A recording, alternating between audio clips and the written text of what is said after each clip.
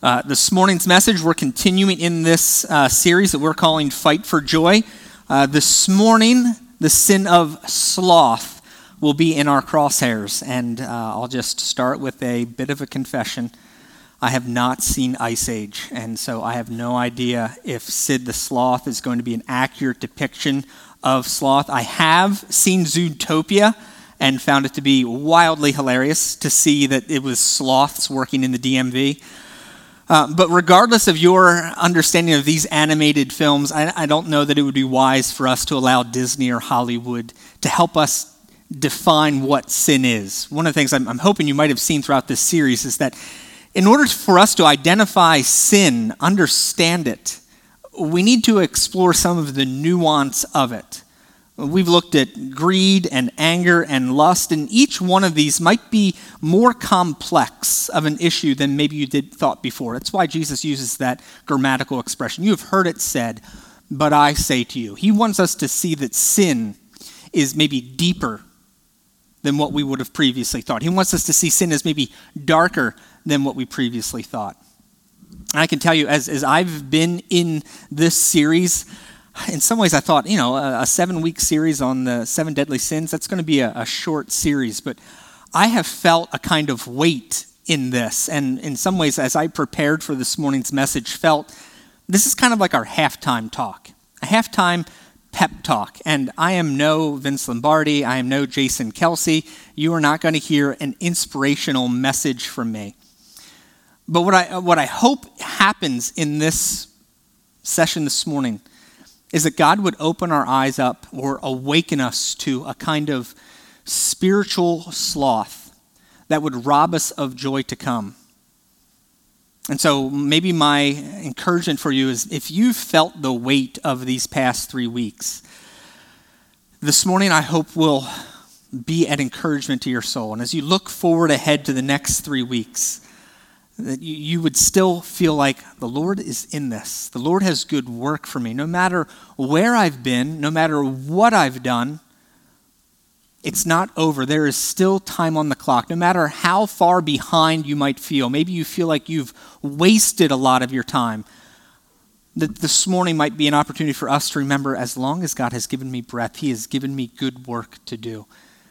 And so I would hope that the Spirit, and as we look at the testimony, really the Apostle Paul will be providing the inspirational message, but I'm praying that it's the Spirit that's at work within us. So I want to pray one more time before we turn to Philippians chapter 3.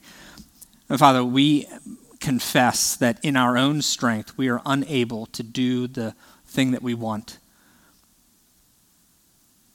That you have given us your word and we have found ourselves unable to meet your standard.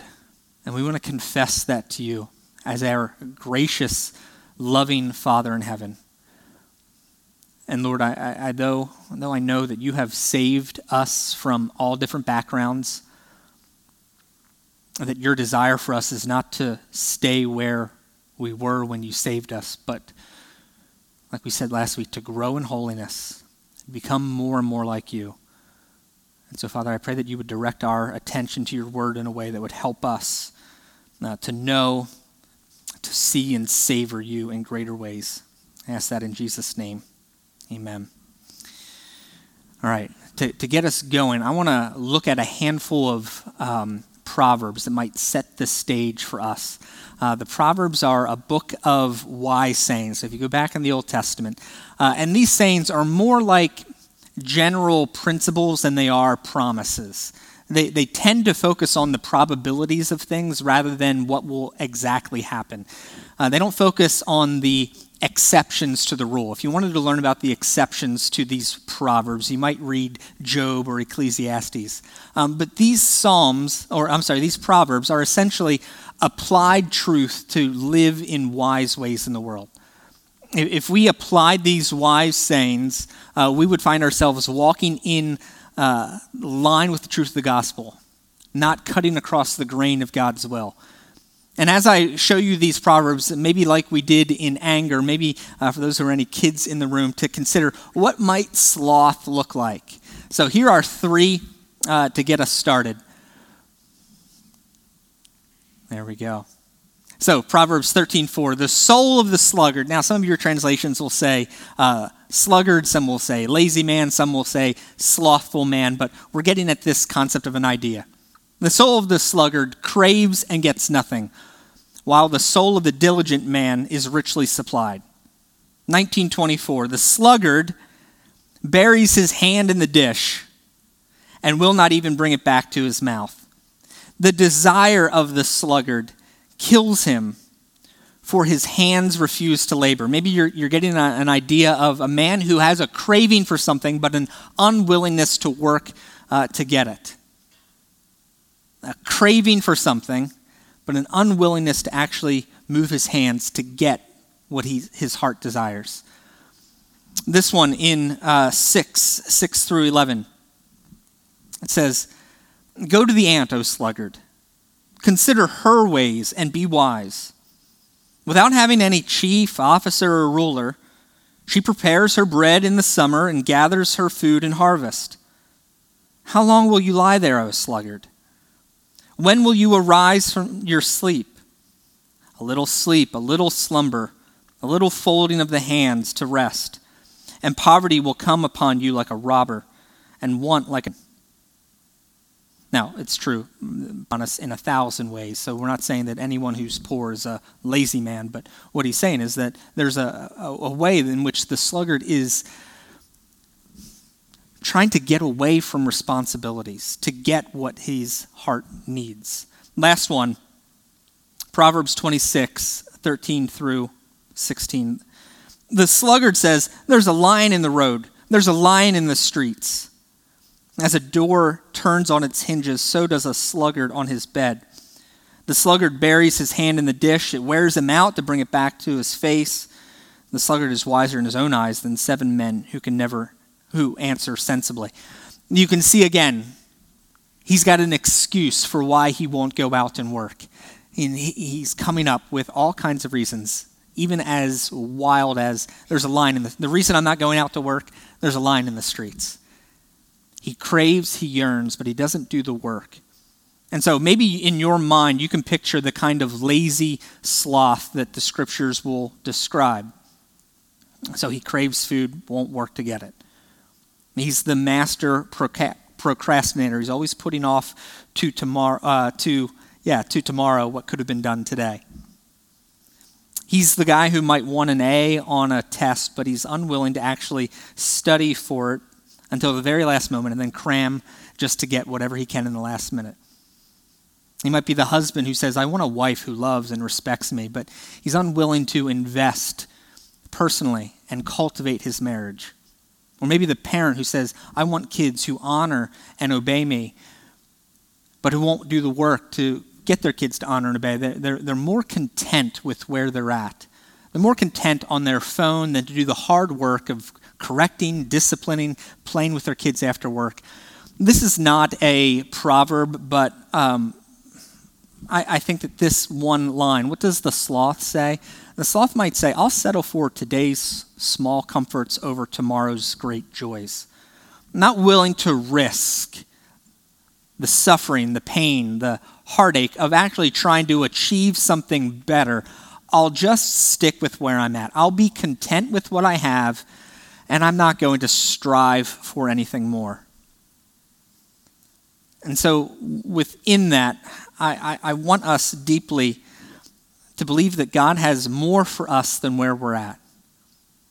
That he doesn't want us to settle for today's comforts, to maybe just coast and drift through life, to not be spiritually slothful, but to move in. And so to do that, I want to look at the story of the Apostle Paul. And in a lot of ways, I really would love to maybe just break one of these verses down and provide a message on the theology that Paul is describing. And in fact, this passage is a great one if you want to study both justification, sanctification, and glorification. We're not going to dive deep down in to mine the treasure that's in this text, but what I'm hoping to do is maybe capture the big picture as we fly over Paul's life in Philippians 3 through 21. I'm hoping that we can see a kind of argument that happens when you put long pieces of scripture together. I don't know, maybe in your personal devotions, you just focus on one tiny verse, and it's missing the greater context. Today, we're going to look at the greater context. We've got 4 different areas that we'll look at. Paul's past, Paul's present, Paul's future, and then Paul's invitation. So let's read Philippians 3, verses 3 through 21. Paul says, we put no confidence in human effort. That's the kind of verse that I would love to preach an entire message on. Those 7 words. We put no confidence in human effort. Though, Paul says, I could have confidence in my own effort, if anyone could. Indeed, if others have reason for confidence in their own efforts, I have even more. I was circumcised when I was 8 days old. I am a pure-blooded citizen of Israel and a member of the tribe of Benjamin, a real Hebrew, if there ever was one. I was a member of the Pharisees who demanded the strictest obedience to the Jewish law. I was so zealous that I harshly persecuted the church, and as for righteousness, I obeyed the law without fault. Before the Apostle Paul came to faith, he's describing what his life was like. And it's clear from this just little section, Paul was not a slothful man. And so as we look at Paul, we're not going to be comparing, there was a time in Paul's life when he was slothful, and now he's not slothful. And how do you make sure that you're not slothful? No, Paul was diligent. He was fastidious. He was disciplined. He was diligent in his work. And we can see that he was proud of his pedigree in verses 5. Circumcised on the 8th day. A purebred Hebrew of Hebrews, according to the tribe of Benjamin. A member of the Pharisees who demanded the strictest adherence to the law. When it comes to Judaism, Paul was top tier. He worked hard to get to the status that he was at. And in a lot of ways, he was not just proud of his pedigree, he was proud of his passion. He was passionate about his work. So zealous, in fact, that he's bragging about the fact that he would persecute his opposition. Paul was proud of his pedigree, proud of his passion, that he was so committed to his religious fervor. And what we see in this passage is that Paul doesn't feel this way anymore. Paul is no longer proud of his pedigree or his passion. And that brings me to my first point. And it's not going to be a profound point, but passion itself is not a virtue.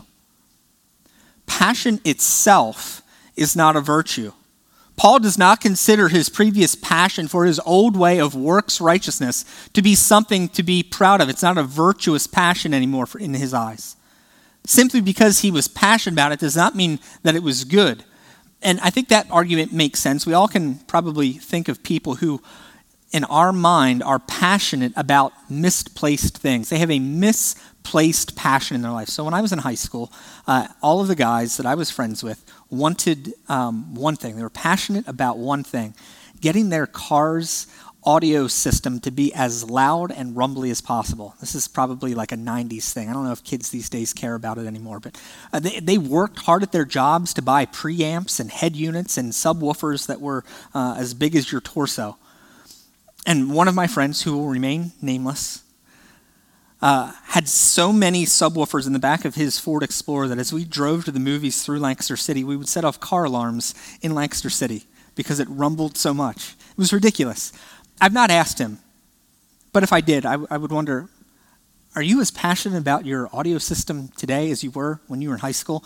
I would guess, 4 kids later, no, he's not worried. He's not passionate about it anymore. We can see that there's a way in which we can have a misplaced passion. And maybe even in the church, these passions don't have to be frivolous things like sound systems, but maybe even good things. I'm going to give 2 examples of passions that I think are good and worthy, but in some ways might be able to get twisted or disordered in how we apply ourselves to them. And the first might be work. And the scriptures have a lot to say about work. We're not like others, but Christians don't demonize work. We don't consider work to be some sort of thing, some evil thing that came out of Pandora's box. As we study a scripture, study the theology of work, we realize that God has given us unique abilities, unique strengths, unique proclivities to accomplish good work in the world, to help the world flourish, to serve the good of one another. And so I'm not going to say that a passion for work is bad. But I want us to think for a moment, is there a way that we can become so passionate about our work that it might keep us from the calling that God has on other passions in our life? Can work become so important in our lives that it robs us from devoting ourselves to other passions that God might be calling us to? And the second one that I'll bring up is family. And obviously, family is an important thing. As believers, we believe that God loves when we love and care for our brothers and sisters. Or, in fact, one of the 10 Commandments, honor your father and mother. And what I want to ask is, though, as good as that is there a way that we can become too passionate about a good thing, about our family? I'm only recently married, and we still have not had our child. It's on its way in June. And I know that family is going to, rearrange our time. I don't know how old I was when I realized how cool my parents were before having kids. May have been when I found pictures of them skiing in Austria or driving my dad's Corvette. But when they had kids, they had a new passion. They had a new love, and that transformed how they spent their money. Is there a way that we become so passionate about something that it would rob us of, maybe it's the fact that there's just only so many hours in the day? 168 hours in a week. And if we're passionate about family, and we've got cousins' birthdays to go to, and we've got holidays with both sides of in-laws, and we've got kids' sports and camps, is it possible that we've become so passionate about our families that it squeezes out the other time in our life? Which maybe connects to the next idea that's related, is that busyness itself is not a virtue. Just because you're busy doesn't mean you're virtuous. Maybe we say that we're busy because we don't want to be accused of being slothful. So when someone asks, how are you doing? What's a good answer that we kind of know is going to get us off the hook? I'm busy. I'm so busy. And what's that translate to is I'm important. I'm not being slothful. I'm not lazy. I am busy. And sometimes when we hear people say that they're busy, we're like, yes, good for you. Idle hands are the devil's workshop. We applaud people's busyness as if busyness itself is a virtue, but you can be busy with a whole host of bad things. Ephesians 5 would have us, in some ways, audit our time. Ephesians 5:15 through 16.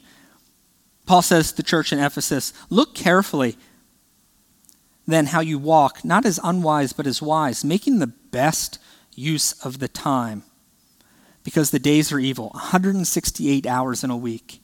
That's all you get. But everyone gets it. Everyone gets the same number of hours in a week. And so rather than be unwise with our time, the scriptures are calling us to be wise in how we use it. In conversations that I have with people about spiritual disciplines, the number one reason that I hear for people of why they do not invest in their own spiritual journeys is because they don't have time. They don't have time to set apart for prayer. They don't have time to invest in the word. They don't have time to attend worship. They don't have time to serve. And what I'm thinking is that, well, everyone's got the same amount of time. Maybe it would just be more honest if we said, I just don't find that to be as important as other passions that I have in my life. My passion for family, my passion for work, my passion for, pick your other good passion. Those things have become more important to me.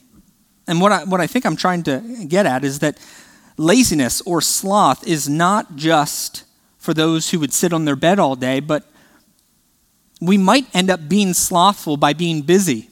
Busyness might be the thing that we use to justify our laziness. I'm not going to do hard things or do the work to get great things. I'm just going to rest in what's comfortable. And one of the areas that I feel like can rob our attention, rob our time, is social media. And John Piper has a kind of indicting statement here. He says, one of the great uses of Twitter and Facebook will be to prove at the last day that prayerlessness was not from a lack of time. In other words, if we would audit our time and really break down just how many hours are we invested in our passions, invested in things that would rob or take our time, Piper's thinking, you know what? Prayerlessness might be able to be pointed to the fact that we were too busy. We cared more about Facebook and Twitter than we did about prayer. And I'll be honest, social media is one of the greatest weapons that the enemy has to keep us distracted from what's really important. Within the arsenal of social media are WMDs. I think that's right. Weapons of mass distraction. And they know how to get our attention. In some ways, it's a psychological warfare. They know that if they can give you these intermittent rewards, these likes, these comments, these tags, and you don't know when it's going to happen, you end up being addicted, kind of like someone being addicted to a slot machine. You don't know when the next rush of endorphins is coming, so you stay glued to your phone. And the infinity scrolling that a lot of the social media apps have, that you will never reach the bottom of Instagram. You'll never reach the bottom of Pinterest. And YouTube itself is so powerful. I mean, it learns the things that you like. It might know you better than your spouse knows you. It knows, okay, you seem to like Ben Shapiro. Here are 2 million other videos that prove that you are smarter than the leftist SJWs. Oh, I see you like AOC. Here are 2 million other videos on why Republicans hate the environment.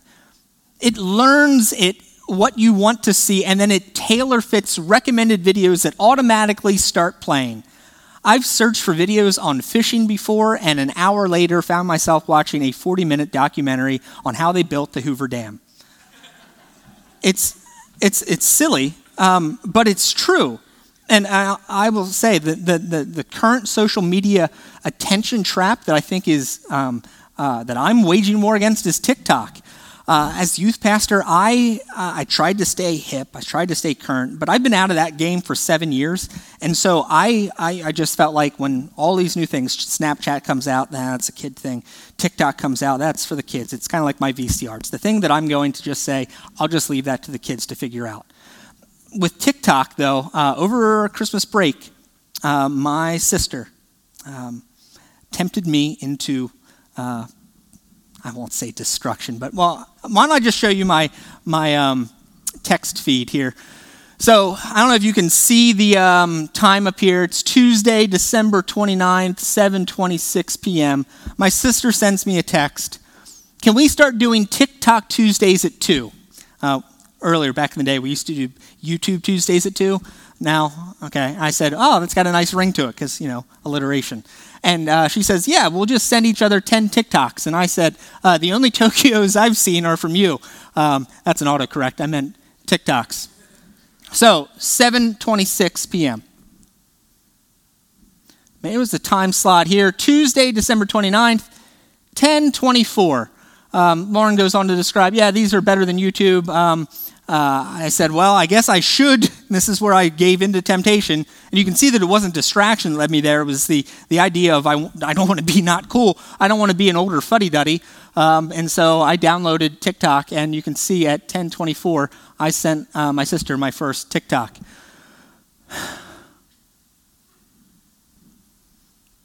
Wednesday, December 30th, 12:15 a.m., I sent my sister a text. I just mindlessly scrolled through TikTok for 4 hours.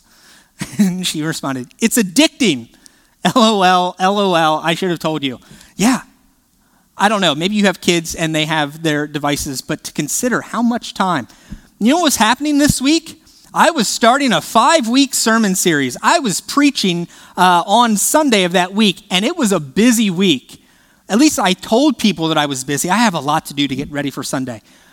But here's 4 to 5 hours that I spent mindlessly scrolling through TikTok. I said I was busy, but in reality, I had plenty of time. So I don't know that passion and busyness are always virtuous. I want to continue to read what Paul has to say.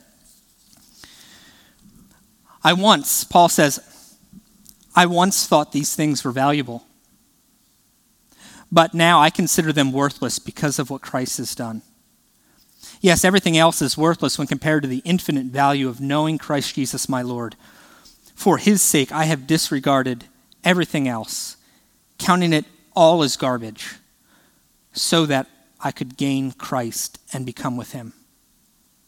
Paul is describing a massive change in his life. When he came to faith in Jesus Christ, he had a cosmic shift in his order of priorities.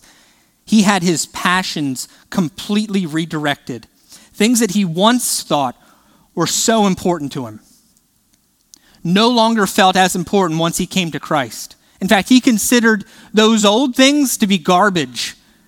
All of his trash, it's loss compared to the gain that he's finding in Christ. And what I think is, Paul is describing that in his previous life, he found his works-based righteousness to be a all-consuming passion in his life. He wanted to earn God's approval through good deeds, and so he devoted all of his time and effort and energy into becoming more holy in order to make God love him. And what makes that difficult is that Paul's conversion wasn't from being slothful to being diligent. It was from being passionate about earning God's favor to being passionate about resting in God's favor. And I think it might be difficult to see because to the naked eye, he is doing the same kinds of work. He was striving for holiness before he came to Christ, striving for holiness after he came to Christ, but there was a different reason for it. One, he was trying to earn God's favor. Now he's working because he already has. And in a church our size, I'm guessing there are probably some people like Paul who still are working hard. They are diligent. They might be teaching Sunday school. They might be serving in hours and hours and hours, but they're doing so. They're striving and working. They're passionate about the church because they're trying to earn God's favor. And you can have someone who's just as passionate about working for God, doing, striving, serving, who's doing it for a very different motive. And that's why I think that sometimes sin is difficult to identify. It's not just the fruit that we're looking at. We need to get down into the root. And Paul, when he came to Christ, ended up having a shift from one passion to another. The scriptures would call this kind of shift from one passion to another repentance. Paul is turning from his old and looking to what's new.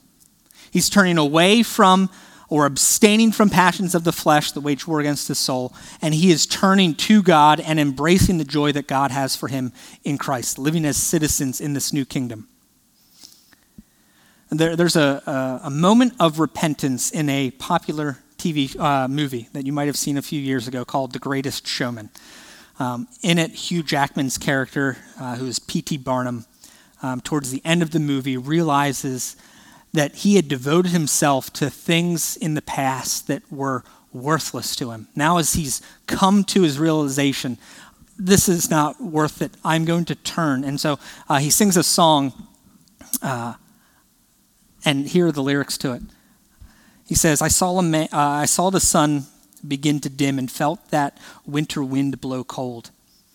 A man learns who is there for him when the glitter fades and the walls won't hold. Because from that rubble, what remains can only be what's true. If all was lost, there's more I gained, because it led me back to you. He says, from now on, these eyes will not be blinded by the lights. From now on, what's waited till tomorrow starts tonight. Let this promise in me start, like an anthem in my heart. From now on. And that's when the ensemble comes in and they start singing, and we will come back home. It's a powerful scene in the movie. And I think what happens is when your soul has been swallowed up by the glories of the gospel, you'll see that so many of the greatest stories in our film and literature are really just retellings of certain facets of the gospel. I think this scene is so powerful in the movie because I remember when I had that kind of moment. And I realized from now on, I'm not going to be blinded by the lights. I'm not going to devote myself to this passion, but I'm going to turn and face Christ and move in this direction.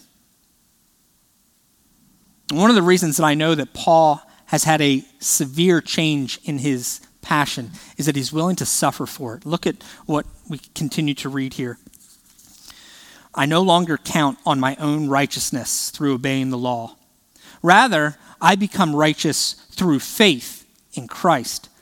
For God's way of making us right with himself depends on faith, not flesh, like we said last week. I want to know Christ and experience the mighty power that raised him from the dead. Here's the line. I want to suffer. I want to suffer with him, sharing in his death, so that one way or another I will experience the resurrection from the dead. And the reason that the sloth won't suffer because he does not love. Or to say it a little bit more poetically, the sloth will not suffer much because he does not love much. You know that when you love something, you're willing to easily sacrifice yourself for the good of others. The taking off your coat, gentlemen, and putting it on the shoulders of your lady, that's what happens. You're willing to suffer the cold wind in order to make sure that the one that you love is well cared for. And you find actually pleasure in some ways, suffering for the good of someone else. Parents, you take advantage of this all the time when you sacrifice for your kids. The reason that you suffer is because you love your kids much. And the reason that husbands and wives will sacrifice for one another is because they love each other. What would we be willing to suffer for Christ? Would we be willing to suffer to give an hour in a week for worship? Would we be willing to suffer 5 minutes a day? What would it take for you to suffer an hour a day? What would it take for you to suffer? Well, I think it partly depends on what you believe the prize is. When I was in college, I went to the theaters and I saw The Passion of the Christ. So I was 22 years old when I realized that passion has an older definition than what I was accustomed to. I normally think of passion as zeal or excitement about something, not realizing that when we talk about the passions of Christ, we're talking about the sufferings of Christ. That those who are passionate are willing to suffer for what they love. That's why I think it's a good name that our ministry, helping those who are suffering, is called the Compassion Ministry. They are people who come alongside people who are hurting, and in some ways we hurt along with them and help walk with them in their pain and suffering. Suffering in some ways proves what we love. And when Paul gained this new appreciation for being passionate about Christ, he was willing to suffer for him. The opposite of being willing to suffer would be to be passionless, to be apathetic, without passion. In some ways being spiritually COVIDy. You've lost your sense of taste, you lost your sense of smell. In some ways you're numb to the joys of this world. Maybe like Thoreau's man who is living lives of quiet desperation. He's kind of like a zombie. He doesn't love much, he doesn't suffer much. He just goes through the motions. He's not so much lazy that he's neglectful, but he's not necessarily diligent because he's not striving. He's just going through the motions. Paul continues, if we read here, verse 12. Paul says, I don't mean to say that I have already achieved these things or that I have already reached perfection, but I press on to possess that perfection for which Christ Jesus first possessed for me. No, dear brothers and sisters, I have not achieved it, but I focus on this one thing, forgetting the past and looking forward to what lies ahead. I press on to reach the end of the race and receive the heavenly prize for which Christ, through Jesus Christ, is calling us. It goes on and says, let all who are spiritually mature agree on these things. If you disagree on some point, I believe God will make that plain to you. We must hold on to the progress we've already made. So if we look at the first part of that. Perfect. Paul's describing the same kind of sanctification that we talked about last week. He's saying, I've not arrived at perfection. Though he has been justified and is fully and positionally holy in God's eyes, he recognizes that he's not there yet. He has not reached perfection. He has hope and faith in that future that's coming, and we'll read his allusion to glorification here in the next section. And so in this yellow sanctification phase, he is moving and striving. He's working to get to a point where he is holier and holier. That's what this whole series, in some sense, has been about. That we want to abstain from the passions of the flesh which wage war against our souls. That we want to turn from being citizens of a former kingdom and learn to walk, learn to live as citizens in a new kingdom. The thing is, I don't know that we're going to be willing to take on this battle against anger and greed and lust and eventually gluttony, envy, and pride if we don't first battle this sin of sloth. If we're simply content to drift through life, not striving, not passionate, just sort of going through the motions like a zombie through this world, waiting until the resurrection of our bodies. I don't know that we have a chance at battling these other sins. We need to first battle this spiritual sloth that would allow us to pick up the swords and then fight these other ones. It would be much easier for us just to rest, just to drift and coast through life, maybe sort of hoping that our previous passion when we were younger will help us get us over the finish line, because Paul uses this athletic metaphor, which I think is interesting. He says this life is a race, and he wants to run this race, this season of sanctification, in a way to earn the prize. And it's wild for me to consider the kinds of ways that athletes will discipline themselves. I don't know if you know, LeBron James, of course you know who he is. Did you know that he is so committed to winning championships that he sleeps, he gets enough rest so that he's ready to work. He sleeps on average 12 hours a day. You might say, well, that sounds lazy. He's not lazy. He's doing that for a reason. He has his eyes on the prize. Michael Phelps, when he was in his Olympic heyday years, he would consume 8,000 to 10,000 calories in a day. That's 4 to 5 times more, it's probably more than that, than what I would need to sustain my normal everyday life. Why would he eat so much? He controlled his body in a way because he wanted to win. He knew he needed to fuel himself.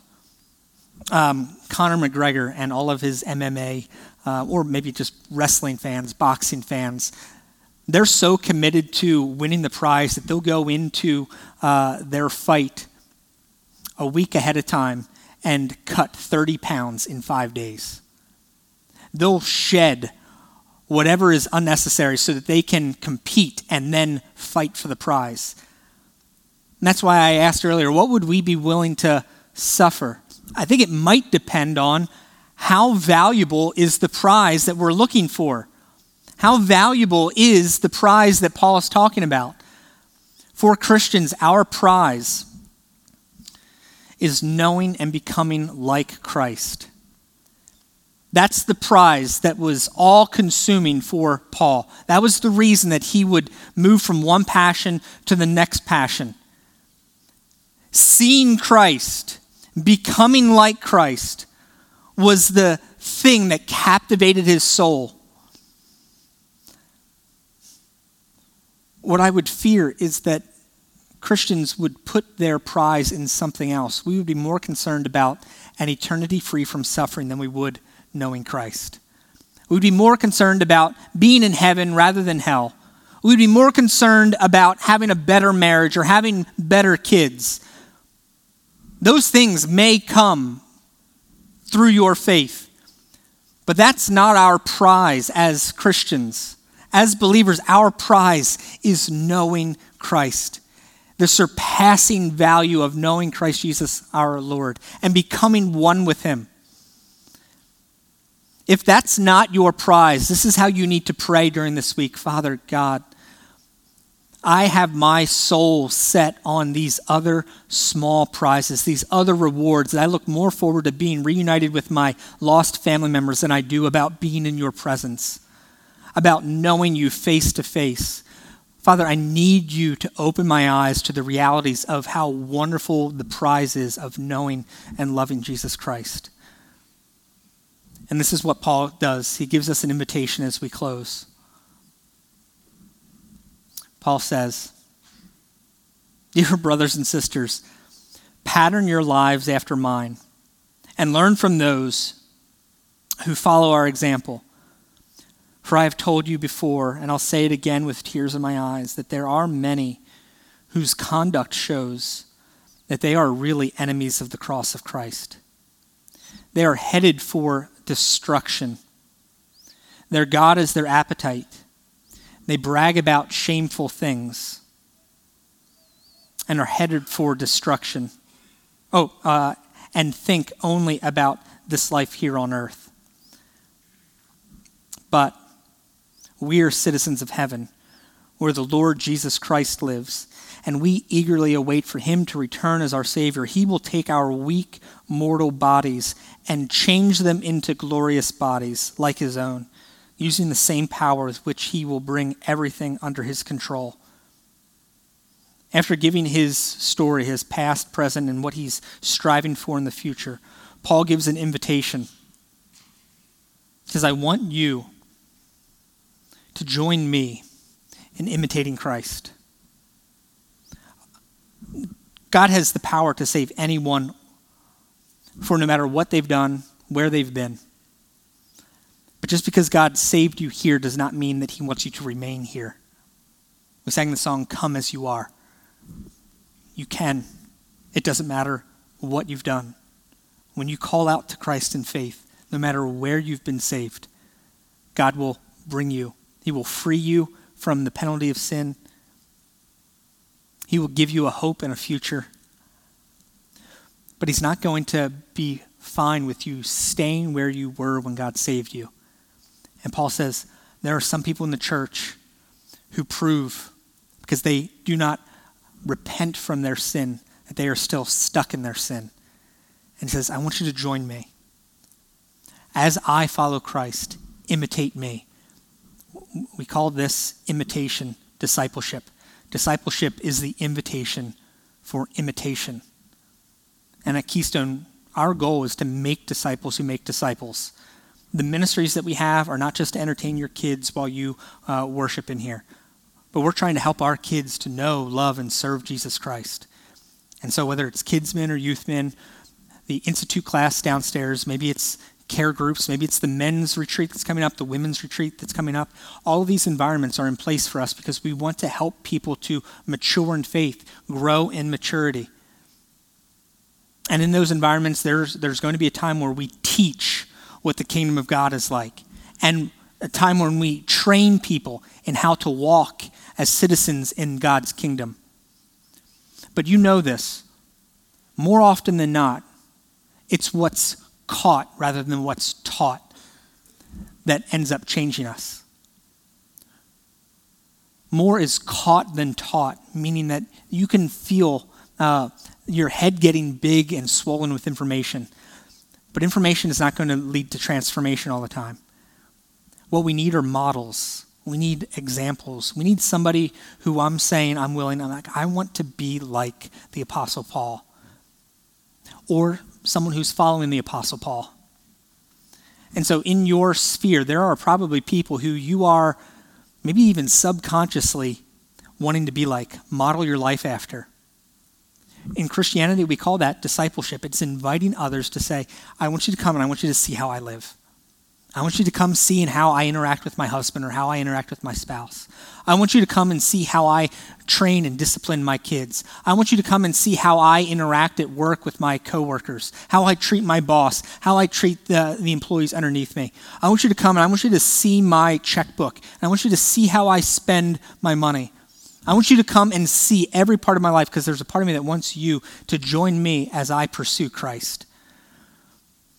Discipleship does not need to be a complicated thing. You do not need to memorize 1st and 2nd Timothy in order to disciple somebody.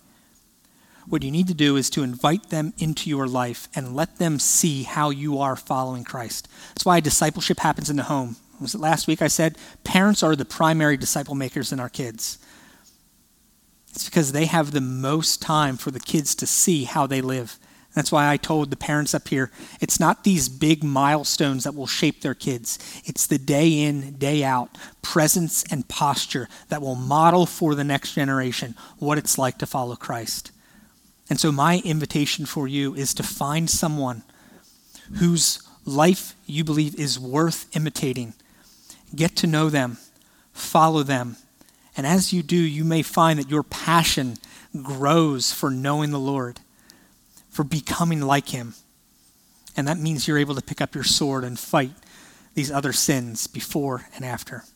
Would you pray with me?